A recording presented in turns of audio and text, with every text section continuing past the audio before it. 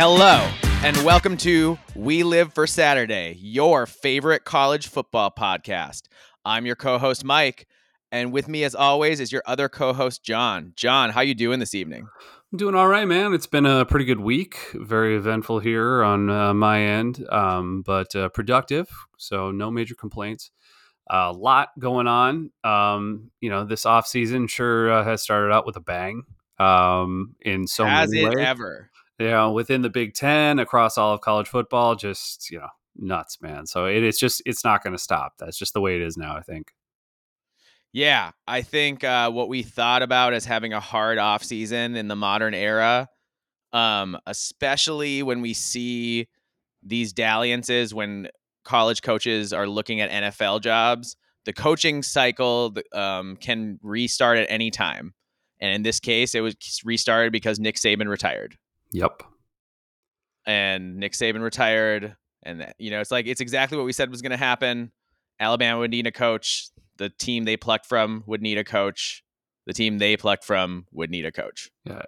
And it's not over yet. There's probably another huge change coming up, and there will be more head coaching changes. The ripple effect will continue. So it's just crazy. So it's we're on Harbaugh watch now.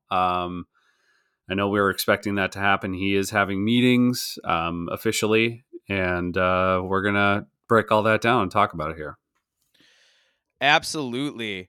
And before we get into it, John, is there anything in particular you want to announce? Absolutely. As always, if you want to find We Live for Saturday, you can find us on Spotify, Apple Podcasts, Google Podcasts, and Podcast Addict. And you can find us on Twitter at We Live for B1GSat. You can also find Mike at Alibaba26, and you can find me at Norwegian Gopher.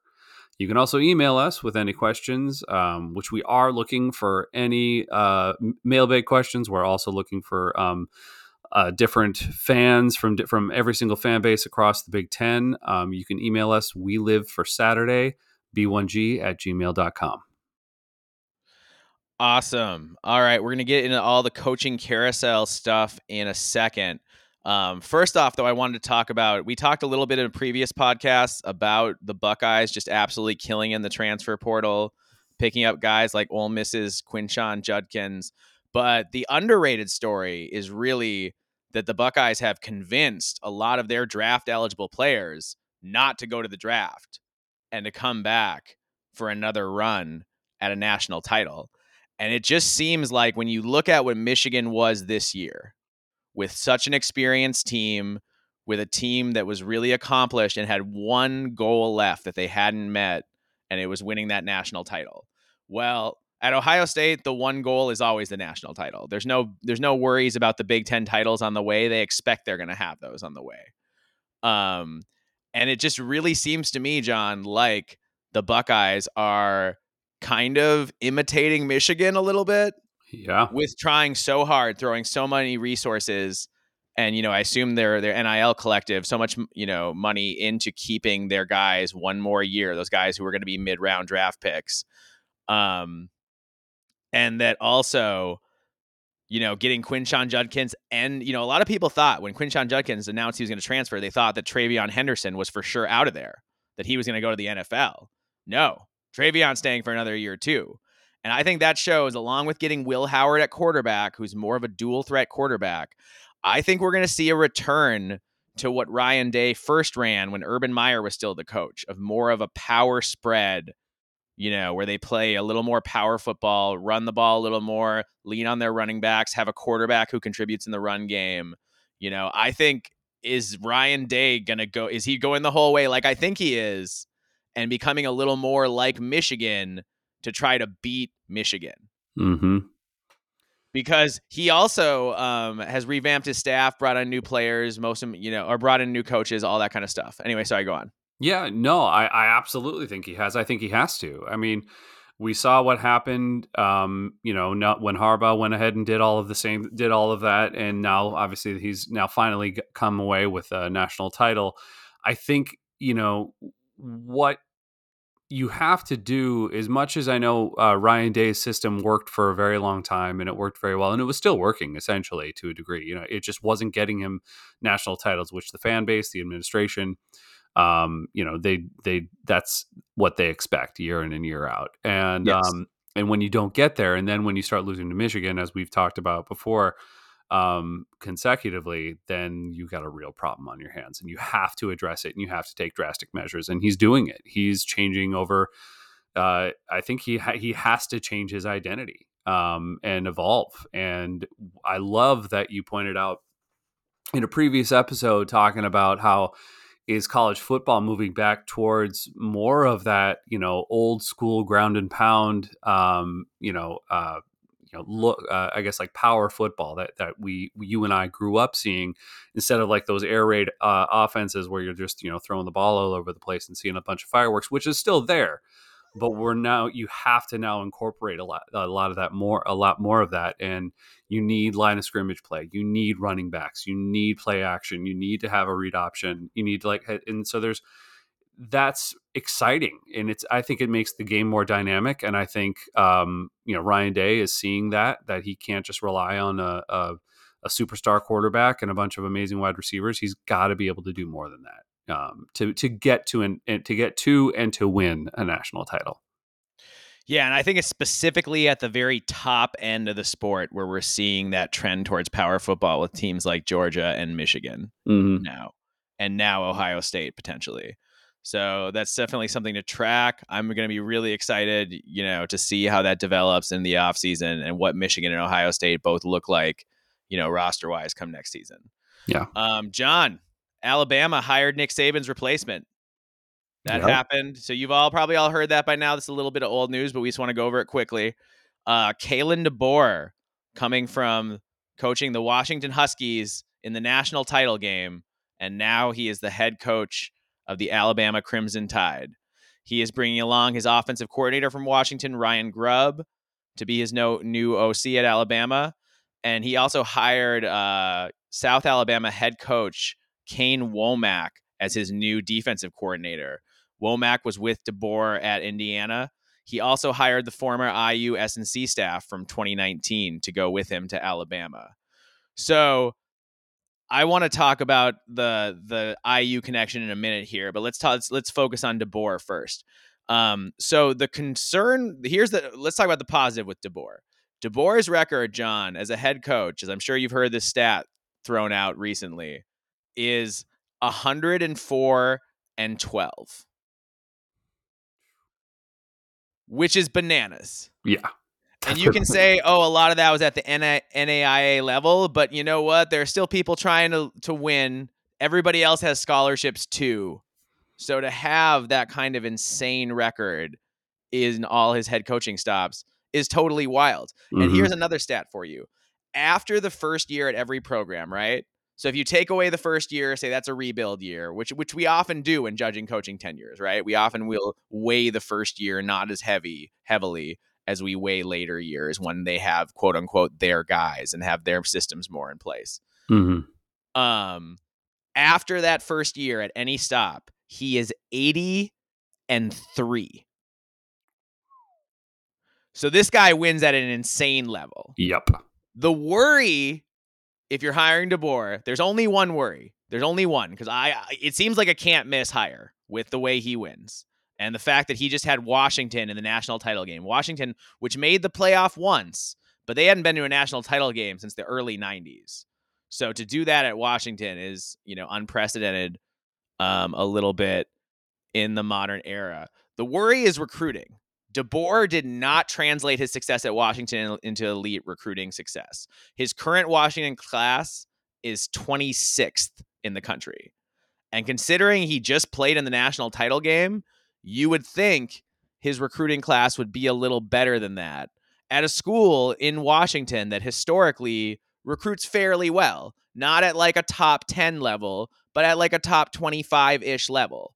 So you'd think when you're winning that much on the field, the way he has the last 2 years, that you'd be recruiting a little better than that.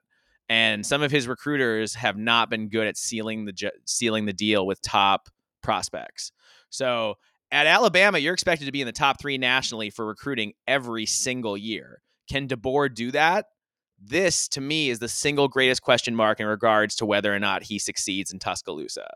The other thing is, DeBoer also lacks experience coaching in the SEC geographic footprint, which may or may not be a big deal. You know who else lacked experience in the SEC footprint before he went to LSU? Nick Saban. And it worked out pretty well for him. So there will be a learning curve as he doesn't have those ready-made relationships with high school coaches across the Deep South. You know, it'll take DeBoer a while to build those relationships, but I also assume he's going to put guys on his staff, at his new staff, who are ace recruiters and guys who already have those relationships. I don't think he's going to just try to carry. I know he brought the offensive coordinator with, but I don't think he's going to just try to bring all the rest of his, you know, position coaches with him from Washington. I think he's going to upgrade and find guys who can recruit at an elite level. So John, what do you think? What do you think about this hire? How do you project this? Is it possible to replace Nick Saban and succeed? Is that even a thing that is possible to do? I mean, I think it's a great hire. I think it was the best hire that you could have made in this round. I don't think at this time, you know, who else is better and more proven, in my opinion, that Alabama had access to right at that point in time of this hire. And I think he does, man. I mean, the guy wins wherever he goes. His players love him. His staff seems to really like him, and he's well respected by the fans, by administrations. I mean, the guy is just he really just fits the bill for a solid head coach, and he seems to obviously love a challenge. I think, you know, he will be okay when it comes to recruiting. I think he's going to be able to adjust to that down south just fine. I'm not expecting that to be too much of an issue or a problem. It may dip a little bit initially, but I don't think that's going to would be something I would worry about long term. For me, you know, the thing that I am the most concerned about, and I made a little joke on Twitter about it, but I'm also kind of serious, is like, what, you know, even if he does win and he does look better, but for at a program, you know, much like Ohio State with Alabama, the expectation is a national title, getting to the national title, and more often than not, winning it. Mm-hmm. And if for some reason, if he dips at all and doesn't make it into, you know, he doesn't either make it to the national title game for consecutive years, or he loses in the semis, or he doesn't even make it to the semis, you know, then is that fan base ever going to, because there's generations that don't know what it is to lose at Alabama. Yep. And they don't know how to handle that. They have no idea what that feels like. And I don't know if that fan base can handle it. No. I don't know how rational and realistic people are down there when it comes to that, because they don't know anything else. And so I don't entirely blame them, you know, when that's just all you know. You know, that's the expectation. But if they aren't patient, and if they don't let him be him, I can see a great coach like Kalen DeBoer going away, which would be tragic, and frankly, I think tragic for Alabama, because I don't think that them pulling the trigger early because he's not winning national titles in his first two, you know, 1, 2, 3 years, that's all of a sudden, you know, cause for firing at that time. I think if he is at least getting you into the semifinals and maybe even getting you to the national title, and his recruiting continues to get better, and you can see the progress, you know, you should stick with the guy, because I do think he has longevity. But like I said, there are generations of Bama fans that don't know what that's like, just to have to build back up to anything. All they know is elite, and all they know is winning. And so that's what concerns me the most. Is he able to survive 2 or 3 years without getting fired because he's not winning national titles? And the SEC's gotten tougher, man. I Yep. mean, guys, coaches like Brian Kelly have come to the SEC. Kirby Smart's been essentially running the conference. He didn't win it this year, but he's been running the conference and had that run of a couple national titles, and now you're adding Texas and Oklahoma, and Texas is, for the first time in 15 years, Texas is clicking on all cylinders and running at fully operational. Yep. And when Texas is up and running, that is one of the, 3 or 4 or 5 best jobs in the country. Like, it's right there. And actually, from what I tried to dig into this a little bit, John, and apparently Texas's NIL situation is better than Alabama's. Because remember, Alabama now, we think Kalen DeBoer is a great hire, but he wasn't their first pick. They went to Sarkisian at Texas, and they went to Dan Lanning at Oregon. And both those guys parlayed, and Mike Norvell at Florida State. It's not clear if they offered it to him or not, but they talked to him. Yeah. So, he was at least their third pick, probably, but he might have been the best. He definitely has a longer record than Dan Lanning of winning. Dan Lanning looks like a great coach, and he has that Southeast footprint, but he's only done it a couple years. He hasn't won any big games. So I think they did well getting DeBoer. It's just, like you said, in this new world, it's going to be harder to win a national title because there's going to be one more game you have to play on the way. Well, Especially if you don't reach those top 4, spots where you get the bye. Well, and the thing with Alabama now, the thing that I think is going to be the biggest change that all of us are going to have to get used to is what brought those 5 stars consistently to Alabama, those players and the that wanted to play there. It wasn't because, and I'm not trying to throw shade here at the University of Alabama, but it wasn't because of the university. It wasn't because of the fact that like Alabama is just like, has the same level of recruiting grounds that Texas does or Florida. It doesn't. And the allure of Bama was Nick Saban. Yep. That was it. And with him gone, what do they have? I'm not saying they don't have anything. I'm not saying they're not competitive. They're not still possibly, or probably will maintain to be one of the top tier elite programs in all of college football. But it may not be what it was, because you lose the greatest coach of all time of the modern era in college football. And that is why that's why kids went there, period.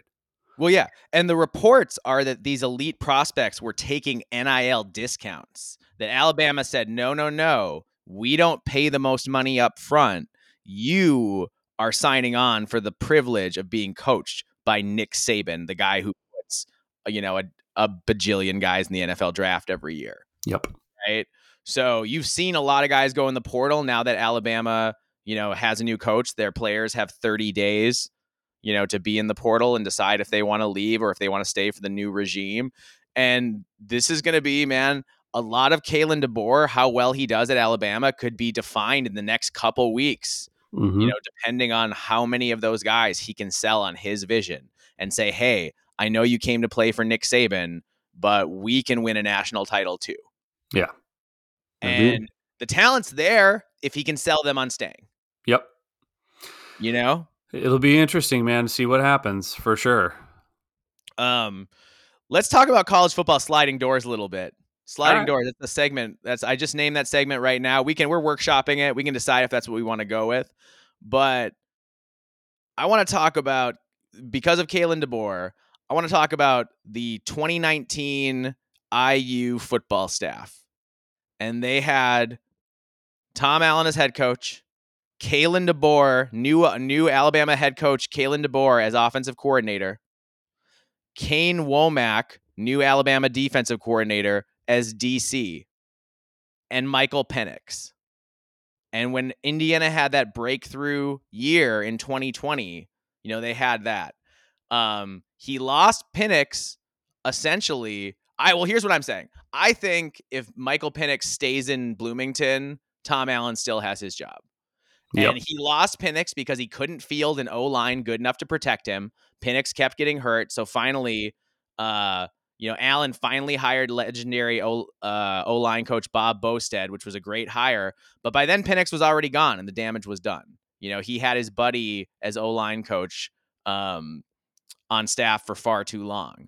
So Tom Allen was really close to having a great tenure at Indiana. If he could have just figured out the offensive line with that staff, with Michael Penix, who knows what heights they hit these Mm-hmm. last couple years when Penix has gone, ballistic in Washington.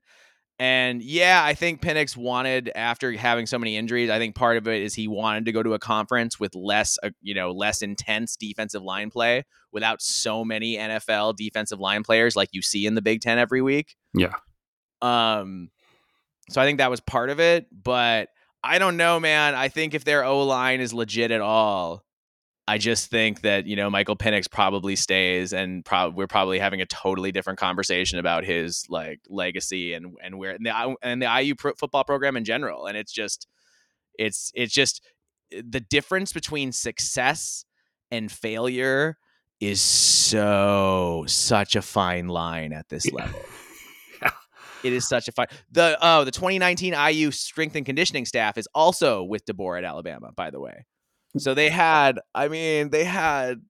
think how close Indiana was to building something great. I know, and I can't imagine being Tom Allen and being like, just knowing that and having to live with Oh that, yeah. like, it's got to eat away at you, man. I feel for the guy, because I loved him as a coach, man. He seemed like a solid dude. I do Yes, think, players. He cared about his players. yeah, I yeah, respect that. I for sure, respect the guys who care about their players. absolutely. But yeah, But hey, he's gonna have a good time as Penn State defensive coordinator. I think Tom Allen's gonna have plenty of fun winning a lot of Big Ten games. oh, I agree. I think so too. I think he'll do well there too. I Yeah, really do. yeah. All right, should we talk about Michigan? Let's do it. All right, let's talk about Jim Harbaugh here. Jim Harbaugh, head coach of Michigan, reportedly interviewed with the San Diego Chargers today. The Raiders reportedly also have interest in Harbaugh. So, John, it'll be fascinating to see, is Harbaugh going to go to the NFL, or is he just leveraging all this interest from NFL teams to like make his Michigan contract the greatest, in the history of the Big Ten? Because I could see that going either way. And reportedly, a big sticking point is he's asking to get language in his contract which would protect his job in the event the NCAA punishes Michigan over the sign stealing scandal. It's saying that he should be that you can't fire him because of that. And apparently Michigan doesn't want to commit to that, which I'm kind of surprised. That after he won a national title, I guess Michigan still wants to put up the veneer of respectability even after they've been outed as, cheating a lot. I mean, I look, man, none of this surprises me at all. This is so spot on Harbaugh and so spot on Michigan. Like, this is like they're just trying to play this game of appeasing the audience and making themselves out to be more I don't know, holier than thou than they really are, and like, oh, we all play by the rules. We're totally, we're up to par. We do all the things that we're supposed to. Like, this is all just like you know something just to get Michigan, and that's what everybody's always been after us for. But it's like, this stuff happens for a reason, and it's been happening for a long Mm-hmm. time, and it's not Jim Harbaugh. This isn't the first time. So I just think it's hilarious. It's frustrating, obviously, as an opposing fan from a different program here, but at the same time, it's very on brand. Yeah. No, the latest I saw, the odds makers, they have the most likely odds. It was like minus 150 Harbaugh going pro and for the Chargers. And then the next most likely was him staying at Michigan. I mean, So, like, I really think Harbaugh wants to be in the NFL, but it's I don't think he's going to go unless he gets assurances that the team is going to be run in a way that is consistent with his vision for it. And a lot of GMs don't want to give that kind of control or input to a coach. They just don't. They think being a coach is enough of a job. So that's the question. Is someone impressed enough by Harbaugh to kind of give him the keys and let him do things his way? and I was just, yeah, I'm thinking the same thing, man. Like, I think it is highly likely. I have to lean toward him going to the NFL right now. but very slightly though. I think there is a very good possibility. I don't think it's what's going to happen, but I think it would not surprise me at all if he ends up still at or at Michigan again next year, because I agree, man. I don't think this is a guy that I mean, look at how he treats the NCAA. Look at how he treats anyone else who Who puts him into questions him? question, who Yeah, questions him, and it's doesn't not. like it. He doesn't even get angry. He just totally dismisses it, or acts like it didn't even happen, like because he's unaffected. And so I don't think Aloof. I don't think a GM at the NFL is going to tolerate that or want to deal with that, because obviously this man is pretty difficult to deal with.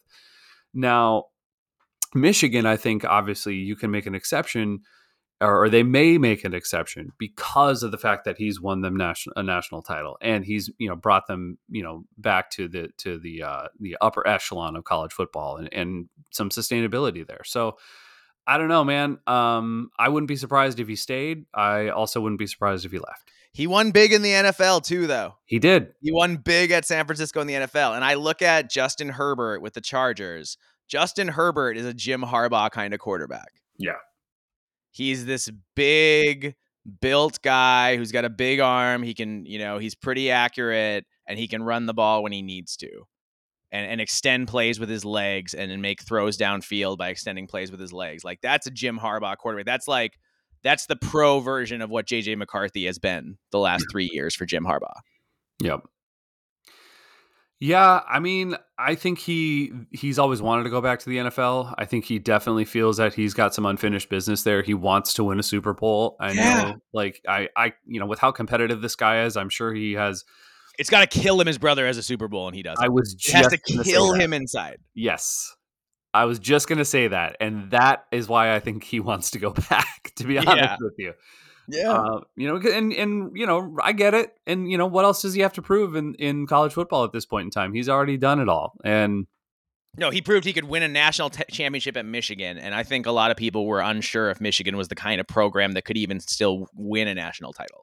Yeah, so I mean, for him to do it without those top 3 recruiting classes, like not that Michigan's devoid of talent, like, folks, we're still talking about top 10 recruiting classes. Exactly. Michigan is not some talentless downtrodden program. People I knew going into the Washington game Michigan's a lot more talented just based on recruiting rankings alone, and you saw that kind of play out on the field against the Huskies. So Michigan still is plenty talented, but they're not Ohio State or Alabama or Texas or Georgia. They're not. Yeah. Well, and there was a number of years where it was questionable whether or not Michigan's time at the top as an elite, blue blood status, not that they would lose their blue blood status, but like one of those elite teams, if that was just over. Yeah. And Ohio State was just going to be dominant from here on and forever to the end of time. And Jim Harbaugh changed that narrative. It took him a little while to get there, but he's done it now for the last 3 years. And this year really sealed it. So yeah, man. I think it'll be interesting. I am not surprised again. I think it's, like I said, on brand that Harbaugh wants some kind of language within his contract to protect himself. And again, like I said, it sucks as an opposing fan. But at the same time, Harbaugh is just insanely entertaining in the world of college football. Oh yeah. So, I don't say I'll miss him as an opposing coach, but I will kind of miss his antics in regard to like just watching him and how he treats the NCAA and the press and whatever. It's just hilarious. If he goes, well, that's why last year I thought the perfect thing it would have been if he had gotten the Vikings job. Yeah. Because like just living in Minneapolis, I can't help but hear about the Vikings, just living in this market and caring about sports at all. So you could have had Harbaugh in the Minneapolis market and out of Ann Arbor. But yeah, as a fan of a rival Big Ten school, yeah, I sort of hope Michigan goes pro. Harbaugh goes pro. What he's accomplished at Michigan is unbelievable, and it's pretty terrifying. And as good as they've been, we haven't seen him rebuild with a national championship to recruit with. Yeah. with that, you got to believe that the next JJ McCarthy is going to be, if he's not already on campus, he's going to be, Harbaugh's going to find him, Yep. Yeah. So I selfishly hope he goes pro, but I agree with you. I will miss sort of his attitude and kind of just his unique take on things, if he were to leave. Yeah. So who do you think, or how should we should talk a little bit about the possible replacements if that were to happen? I know there's a couple a few at the top of the list. I know Sharon Moore, Lance Leipold, and Chris Kleiman. Yeah, and Sharon Moore, of course, is the Michigan offensive coordinator. Lance Leipold is the head coach of the Kansas Jayhawks, and Chris Kleiman is the head coach of the Kansas State Wildcats. Yeah, I think it's worth talking about because, like I said, I think this is very, very possible for it to happen. I think all three candidates are very capable. There's definitely some I personally would like to see more than others, and I'm sure there's that Michigan fans have their own personal desires when it comes to these three head coaches, or who knows, maybe there's others as well. But I know these are the top three that I've heard thrown around the most. Yeah, a lot of people think that it'll be Sharon Moore for sure. Mm-hmm. That's what Jim Harbaugh would want, that he would endorse that. However, I'm going to be a contrarian on this one. I'm going to say that would be a mistake. Moore did not totally impress me when he was the head coach this year. I thought when he was interviewed after the game, he was dropping F-bombs on TV and couldn't express himself clearly. And maybe it's not fair. That was a big win. It was a big emotional win against Penn State. Maybe it's not fair to judge how a guy behaves in those moments, but that's kind of what the job of being a major college football coach is finding the right way to behave in the major moments. Mm-hmm. And the fact that he was so incoherent in that moment, and I don't know, maybe that's totally unfair of me. But I will say what Sharon Moore has done is he knows how to build an offense in the Jim Harbaugh image. He's a good recruiter. The best case scenario is he's what David Shaw was in the first few years after Jim Harbaugh left, right? Where David Shaw still had the Stanford program kind of going at a Jim Harbaugh level, before things kind of fell off later in his tenure. I think, I think he would do just fine. I don't know if it would be, if I would feel totally comfortable with him.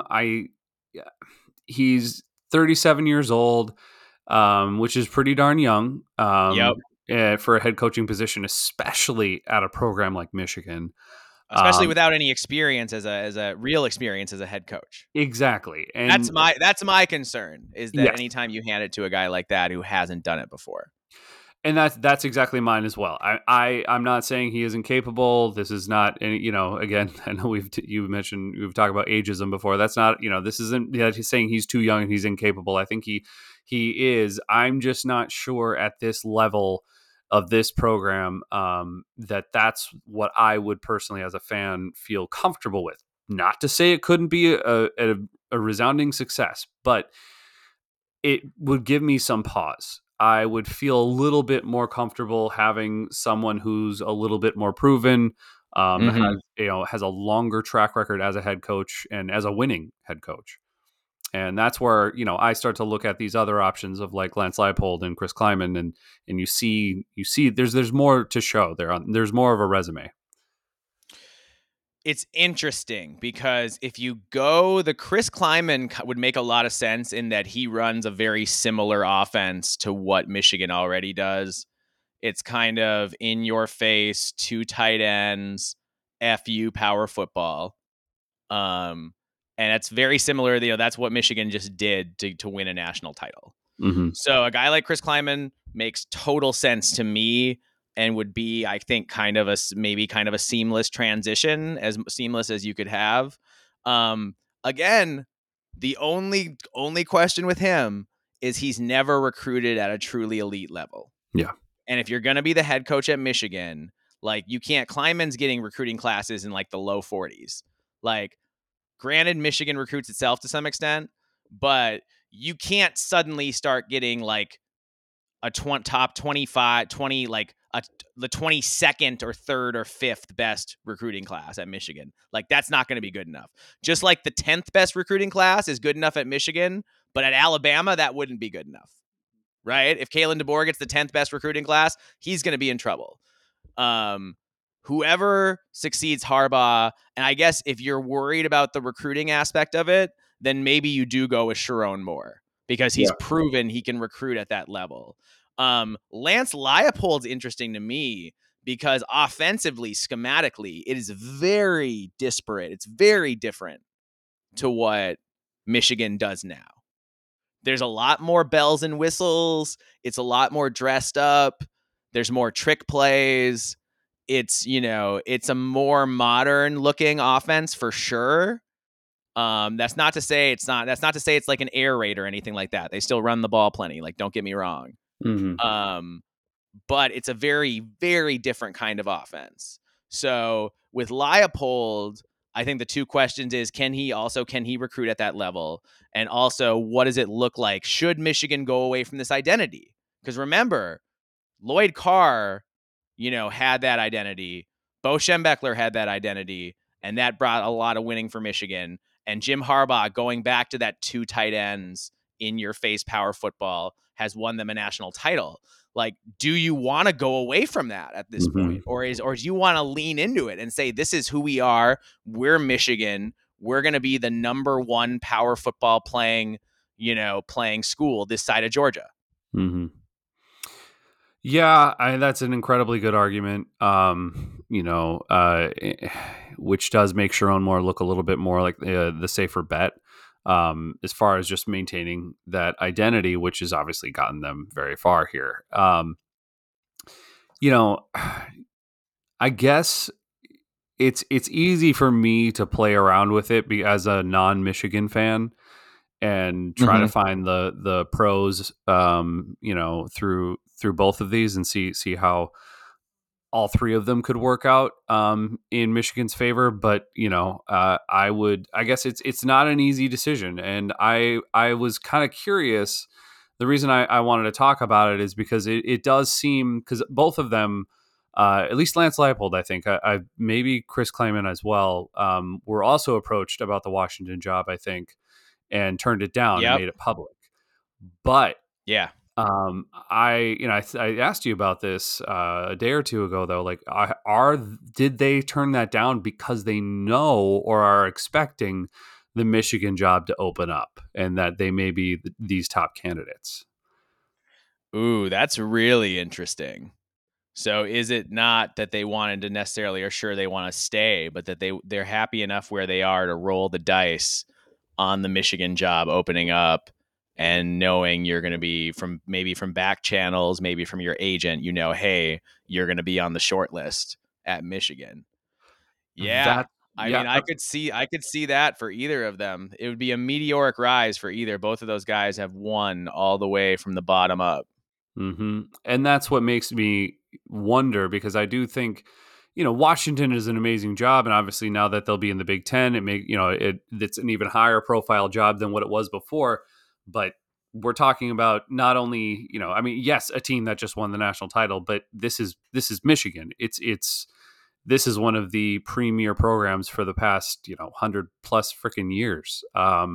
So would you want to roll the dice, because I'm sure they're just fine in Kansas. I know Lance Leipold probably really, he may, out of the two of them, I'm sure he's the one who's probably actually pretty darn happy in Kansas. He can do whatever he wants there at this point.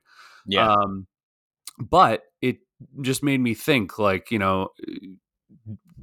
it's easy to say, yeah, sure, I'm fine, if you know that there's another possibility of coming around the bend and something as high profile as Michigan. And would they jump ship then? Is that something that they would be willing to turn down if given that opportunity? Yeah. And it's It's enough. I was just thinking of like high profile guys, and like the one guy you don't have to worry about is Luke Fickell. Luke Fickell's not going to be the Michigan coach. He's Mr. Buckeye, right? Yep. So there's no worry about him jumping there, I don't think. So yeah, Well, if you're Kleiman and Leipold, you probably are looking around and thinking if they don't go internal, it's going to be one of you two guys. 'Cause I'm trying to think everyone else. I feel like a lot of other coaches have signed extensions mhm. or have made commitments recently that have them tied to their schools with pretty big buyouts and things like that in the near future at least. Yeah. So realistically, how many candidates are there even? Yeah. Well, and that's what I was thinking, and then also like we've touched on is that this isn't a jump just to Michigan. You're now coming into the Big Ten from the Big 12, so you're guaranteed better recruits. You're guaranteed more money. You're guaranteed everything is a major upgrade now. Yeah. And again, not trying to disparage the Big 12 or anything there, but that's just the reality of the situation now. It's the Power Two. It is no longer the Power Five, and so it's a The money's just different. It's yeah, hugely different. it's a major step up for either of these guys. So Yeah. that's just what's been on my mind. I'm curious to see how that all pans out. So But there's you're Michigan AD. Let's say you're Ward Manuel. Jim Harbaugh says, "It's been real, but I'm out. Remember me fondly." Like he does that. Who are you hiring? John Brink.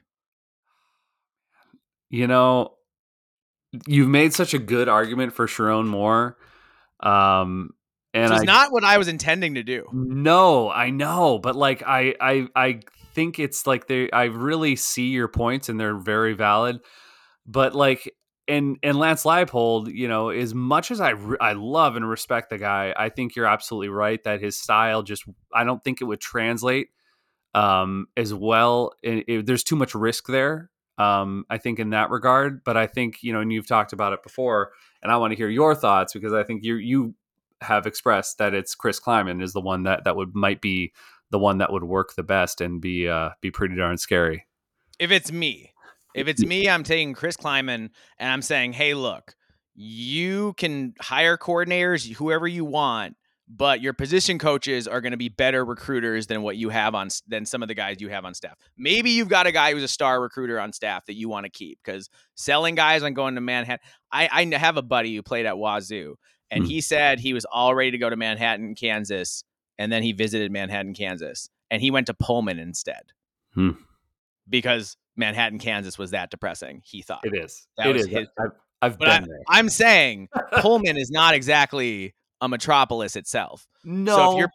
you're picking Pullman over Manhattan, like that's a statement on like how tough it is to recruit to Manhattan. Well, I've been to Manhattan, Kansas, and Yeah. I've been in the vicinity of Pullman, and Uh I huh. can tell you, um, there's a lot more going on in Washington than there is in Oh Manhattan, yeah. Kansas, dude. Oh, dude. Okay. I mean, it's to me. I'm not saying the city's like all exciting in Pullman, and like there's this amazing nightlife and things to do there, but I'm telling you, Manhattan, Kansas it is depressing, dude. It really is. Yeah, I've been there more than once. So, and yeah. Anyway, I don't blame Yeah. them. And But if you're Kleinman, yeah. oh sorry, go on. No, but I guess I didn't actually answer the question, and I think I would go actually now with Sharon Moore, but Okay. my close second choice would be Kleiman. Yeah. Yeah. Sharon Moore it's the closest to a Ryan Day type hire. Yeah. If that's what you want, you know? Um Yeah, it'll be really fascinating. I'm kind of at the edge of my seat. I'm checking Twitter all the time, wondering who's going to be the Michigan coach next season. Hmm. Well, speaking of other coaches, should we talk about Washington and Jed Fish and talk Yep. about this ripple effect of what we the fact that it just goes boom boom boom boom boom and like look at what's happening now now Arizona's left with they're left wanting. Yeah. So the University of Washington moved quickly to fill Kalen DeBoer's seat and hired Jed Fish from the University of Arizona to be head coach. Fish went 10-3 this year after winning just one game a couple years ago. So it was been a stunning and quick turnaround. Fish has proven he can recruit at a high level. He's recruited some really big guys to play at Arizona. He hasn't stayed anywhere long enough to prove he can sustain it. But I'll say, so John, the Jed Fish thing is funny, right? For you and me in particular, because we are Minnesota Golden Gopher fans. So for me, Jed Fish is the guy who walked into Dinky Town and ruined Adam Weber. He ruined him. He had him throwing with like tennis balls or baseballs or something, and like had this like gigantic playbook that was way too big to function at the college level that he had picked up in his pro stint with the Ravens. And I mean, I thought he was a clown. I thought he ruined Adam Weber, and Adam Weber was functioning perfectly well before he showed up to town. He showed up to town. He was never the same. Yep. So God, that was I'm so not painful. inclined to like Jed Fish. I'm just not. It was because, dude, and for anybody out there who doesn't understand of what that was to watch Adam Weber and those years, He the was Brew second years, team all conference as a sophomore. it was heartbreaking, and especially knowing the guy and who, you know, like not knowing him personally necessarily, but like the who he was as a person too, and watching this just everything just melt down was so heart wrenching. And yeah, so anyway, yeah, And I then get Jed Fish your rode out of town and left us in the lurch yep, yep, after breaking Adam Weber. He broke him and then he left. yes, Yeah. So I'm not inclined to like him, but I will say what he did at Arizona is really impressive. yes, it is. Um, and so now he gets a shot at Washington. If I'm Washington, I'm a little worried about hiring a guy who hasn't stayed anywhere very long. Hmm. Like, I think Jed Fish's longest job has been 3 years, or the longest job since he spent 4 years with the Ravens was the last 3 years at Arizona. So he's been a guy who moved around a lot. So if I'm Washington, I'm a little worried about that. But you're Washington. You're thinking we just rode Michael Penix and some NFL receivers to a national title game. Jed Fish is a guy who we think can recruit an NFL quarterback and NFL receivers to come develop here and be the next, version of that. Hmm. So, from Washington's perspective, I totally get it. I think it makes a lot of sense. It's just the thing about Jed Fish is that next year, what if Billy Napier at Florida gets fired next year? And Jed Fish gets that call. Is he going to stay at Washington or is he going to job hop again because that's what he does? Yeah. No, it would make me a little concerned as well, and I think, you know, the on the plus side, you know, Fish, he has ties to Seattle, having worked for Pete Carroll and Seahawks in Yep. 2010. You know, he's familiar with the Big Ten terrain. Recruiting out on the West Coast. Um, and he did spend, he spent 2 years as Michigan's offensive coordinator under Jim Harbaugh as well. And so I think, like, the guy knows how to recruit. I think he recruits pretty well. I think he does well in the transfer portal. I think he's also accustomed to competing against programs with like better resources. So I think that can work in his favor. But Yep. Because I Washington's a good job, but it's it is. not. It's not Ohio State or Penn State or or USC or Michigan. It's not. Mhm. So I think there's definitely a lot of potential there for him to do really, really well. But like you said, and I agree. As a Washington fan, I'd be a little concerned on, like, okay, what's this guy? Is he loyal enough to stick around for very long? And to be honest, as a Washington fan, how many coaches have you gone through in the last 10 years? Yeah. Already, like, sure, you've had some real amazing success, and Some then some high terrible highs. high highs and super low lows, and now, Yep. like, where are we going from here? And as a Washington fan, I just want some continuity, and I think that's what probably ripped the heart out of Husky fans when DeBoer left, is like, Yes. they're getting there, and they're finally got to the big game, and all of a sudden he's gone again, and now we're starting over, and they just it's a roller coaster there, dude. And so Oh yeah. I'd be a little nervous. Absolutely. And they reportedly, to Washington's credit, they reportedly tried to double his salary, which Yeah. like if you're trying to keep a coach, you can't do much better than doubling the amount of money you're already paying him when you're trying to get him to stay. So Washington did everything it could do to try to get DeBoer to stay, but I'm sure DeBoer was saying, there's like 5 jobs in the country that are different from everybody else, and Alabama is one of those jobs. Yep. Yeah, I mean, I think, like I said, I think there's a pretty high ceiling there with Jed Fish. But I would be afraid of longevity. So I So, want and to talk about one aspect of this that I think is true both for Washington potentially, but also for Arizona, and also Alabama, um, to some extent, although not as much with them because their coach is retiring and not going to take a different job. But the thing about Arizona that about the modern era that's really tough right now is that we're in this place where it used to be losing your coach was hard and that was tough, but at least you always had talent for the new guy to build around, right?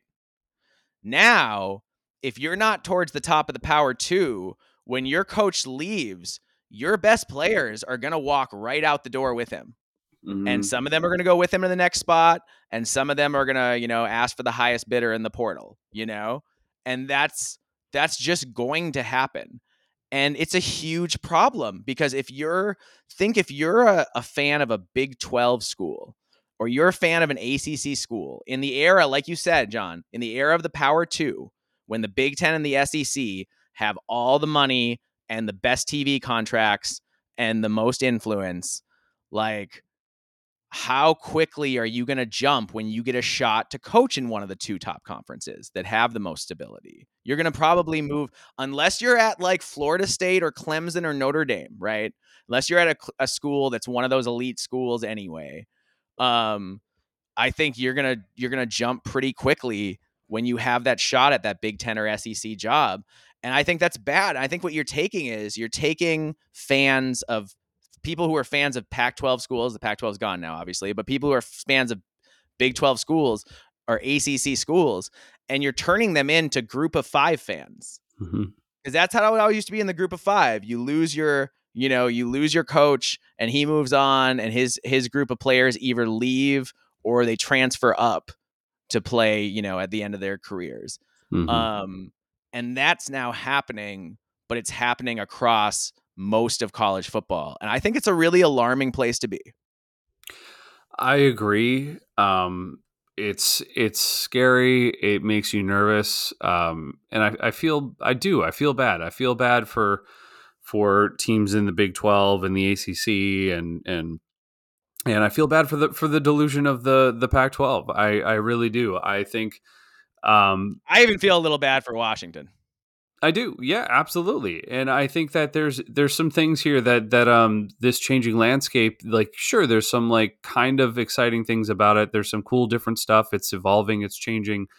But from is it taking away from like the soul of the sport and how we perceived it for so long and what it was, and to now, which, and I know people keep talking about this and I don't want to get into it too much, but like it is turning into more or less like a semi-pro sport, and it's becoming less and less this. It's taking away the regionality, which is what made it so cool about it in the first Yes. place, and now, making it this national thing, as like maybe cool as the idea sounds. I feel I'm a little nervous that it's going to just take away though of the things that everyone was growing up with the tradition and the generations that experienced that together. And the only thing that I can think of, which who knows, maybe it will go to this, especially with like the Big Ten, I think, having now being bi-coastal, and is, I know there's not going to be any divisions or pods or whatever at this point in time, but what I think is kind of funny is eventually, if it continues to grow, especially, that it'll have to, and It'll therefore, have to, yeah, and therefore, essentially, it's just going to kind of break up into into what into it was before. what it was before. We're going to Well, yeah, be, yeah, if the Big Ten has 20 schools, I think they should have if they break into divisions, they should have the Big Ten, the 10, yeah, and then in the other, the 20 be Penn State on, yeah. you I know? agree. I agree. I think that'd be awesome. Do I think that's how they're going to do it? Probably not, No, no. but That'd be fun. And hopefully maybe with the new NCAA football game we can do that. But Yeah. but yeah, man, I'm it does make me sad. I do feel bad for some of these programs in other conferences that do they too have a long storied history. Yes. And it's sad to see that go away in some of these places. And and there's no telling that like that this whole experiment of these super conferences is going to work out either. Like it can No. fall apart, it can fail miserably. We don't know yet. Fan apathy can set in, and Absolutely. college football is currently the second most popular team sport in America, only behind the NFL. Mm-hmm. But people forget that, but there's easily a world where it could fall behind, the NBA and even baseball, and it can fall behind some of these pro leagues. Yeah. Like that can happen. And college football can lose its popularity if it doesn't appeal to the fans. Here's what I think is ironic about this, John. I think the way to save us from being more like a pro sport is to act a little bit even more like a pro sport. And that's having a collective bargaining agreement.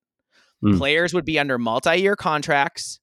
And at least then, if they wanted to leave their current school, they'd have to pay a buyout. So the new school that's going to take your player is going to have to pay you a buyout if they're going to take your player.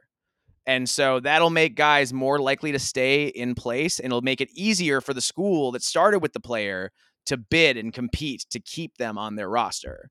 So I do think that potentially the best solution to this is having a collective bargaining agreement and paying the players directly, because I don't see how we get out of this every year. Everyone can change and walk out the door and your roster can disappear. I don't Mm-hmm. know how we fix that without multi-year contracts and a collective bargaining agreement. I agree, man. I think something like that needs to be implemented, hopefully sooner than later. I think it's going to Yes. have to come down to some levels of. There's going to have to be contracts with players, coaches. It's all going to have to come down with. I think inevitably the conferences are just going to have to handle all of this because the NCAA is just The NCAA is punted. The NCAA doesn't want to deal with anything great. They're irrelevant. You don't exactly. matter now. It's going to So be up to the conferences, yeah, and and it's going to be up to the Big Ten and the SEC, because they're the ones who have the most money to do it. yep, yep.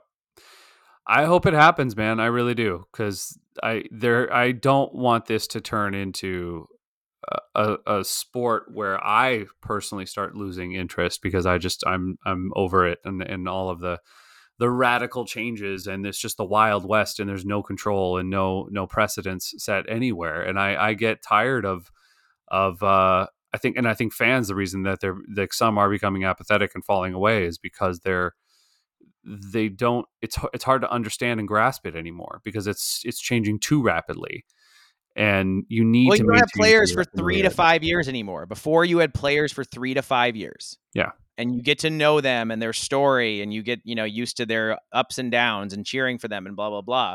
And it's like now guys are mercenaries, and like, Hmm. guys are walking out the door in the transfer portal, and other guys are walking in the door in the transfer portal. And it's a lot to keep track of, for sure. Yeah. Yeah. Wow. Um, all right. I want to go to, before I want to bring up one other point of something that we wanted to address with the Alabama hire. So, um,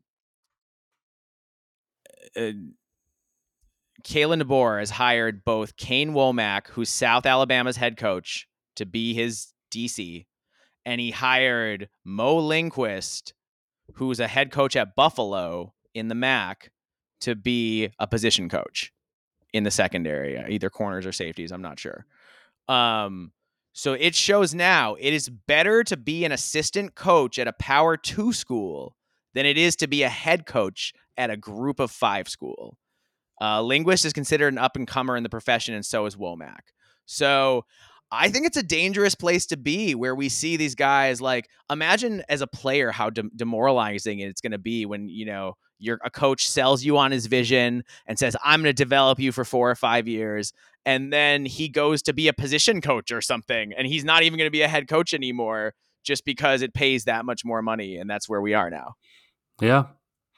And you can't blame the kids, for having these players having no allegiance, I guess you will, to schools, either because Oh, they see these coaches do the same thing. So why should, and when I see fans get upset about that, coaches leave for different jobs all the freaking time without apologizing to the fan base, or you know jumping around, just like we talked about Jed Fish, and like, it's so why are we getting mad at these players, these kids that are doing the same thing and just trying to do what they feel is best for them at the time?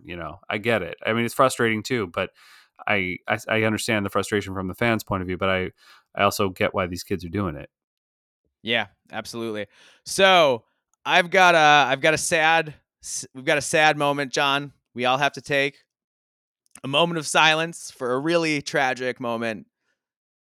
Leah Tagovailoa, Maryland quarterback, had his waiver to play a 7th year denied by the NCAA, despite former coach Nick Saban, excuse me, advocating for him to get another year. So Leah was in the transfer portal. He wasn't planning to go back to Maryland. He was going to probably potentially even be at maybe at Alabama or some other high profile school. He was going to walk in and do it, but nope. No longer. The NCAA flexed what power it has left and said, no, Leah Tagovailoa, you're not coming back for a 7th year. You have to go to the NFL or not at all. Wow. Huh. All right. I kind of thought he was going to get the waiver. I kind of did too. I'm like, I'm a little surprised. I was interested to see where he might go. I know. I was sad to see him leave Maryland. I was like, oh, come on, man. If you're going to Yeah, play another stay at year, Maryland. If you're going to just play stay. another year, stay at Maryland, right? Yeah. But, well, But now he's wow. not playing another year at all. And then, similarly, star former Washington State quarterback Cam Ward had declared for the NFL draft, but Miami offered him a bag to stay in school, and now he's coming back for another year. So I bring this up not because this improves Miami's chances in the ACC, which it definitely does, but I bring it up to highlight how guys who were middle round picks before are now staying in college an extra year if schools make it worth their while financially. Ohio State's talked a lot of potential draft picks into staying another year next year. Michigan last year talked a bunch of guys into staying another year this year. I think we're going to see a lot more of this trend going forward. Mm-hmm. Yeah, in a way, I mean, it actually does pay to stay and finish your degree and finish out your time Yeah, playing. Yeah, literally. absolutely. No, good for them. I know. It'll be interesting. Cam Ward, he can play. It'll be really interesting to see if Miami is finally good or if Crystal Ball is underachieves expectations like he tends to do. Mm-hmm. All right, man. Should we wrap this up, or is there anything else you want to address before we get out of here? No, oh, yes. We wanted to talk about the people contributing. We wanted to talk about how we've been posting about that, and we want to hopefully get some more people on board. We're, like I said before at the beginning of the podcast, we are looking to reach out to fans from each fan base within the Big Ten. We would love to have some people help contribute, people that we can bounce some questions off of, your thoughts about the internal workings or goings on of your program and what's going on with the football program, head coaches, assistants, all of the above. We're going to compose a list of questions and we're going to be sending them out to people. But we would love it if anyone out there who is interested, and we would absolutely give you a shout out. We would love to talk further, have you on the show, whatever, have you on the pod. And so let us know. You can shoot us a message at Twitter at We Live for B1G Sat. You can direct message us at Alibaba or at Norwegian Gopher. And you can email us, We Live for Saturday, b1g@gmail.com. Yeah, so what we want is insiders, people who are, who are big fans like you are. If you're in minute 64 of this college football podcast with us, you're a big fan. So we want expert fans from each team to help us in covering your program. So now that we're getting the off season, we're gonna go really in depth on all the teams, the season that we just had, and the season that's going to happen next year. And we just really want a lot of help to make sure we can cover your team as well as possible, right? We want to provide the most in-depth, accurate coverage of your team. So we appreciate the people who have already reached out. We've had several people reach out, so we're excited about that. But we want an insider for each of the 18 Big Ten football teams. And also, even though we are both Gopher fans, we think it's good to have an insider for every team. So we're also looking for a Minnesota fan. So if you're a Minnesota fan and want to help us out, don't think that you can't just because we are Minnesota fans. We are looking for help from all 18 new Big Ten fan bases. That's right. Awesome. Thank you ahead of time. Yes, thank you so much ahead of time. All right. Well, thank you, and thank you, listeners, for sticking with us this long. I think we are going to roll out of here right now. So I appreciate you listening, and have a great day. We'll be back soon with more stuff. Yeah, looking forward to it. We're going to be covering a ton of stuff here in the offseason, and obviously there's a lot more to come. All right. Take care, everybody.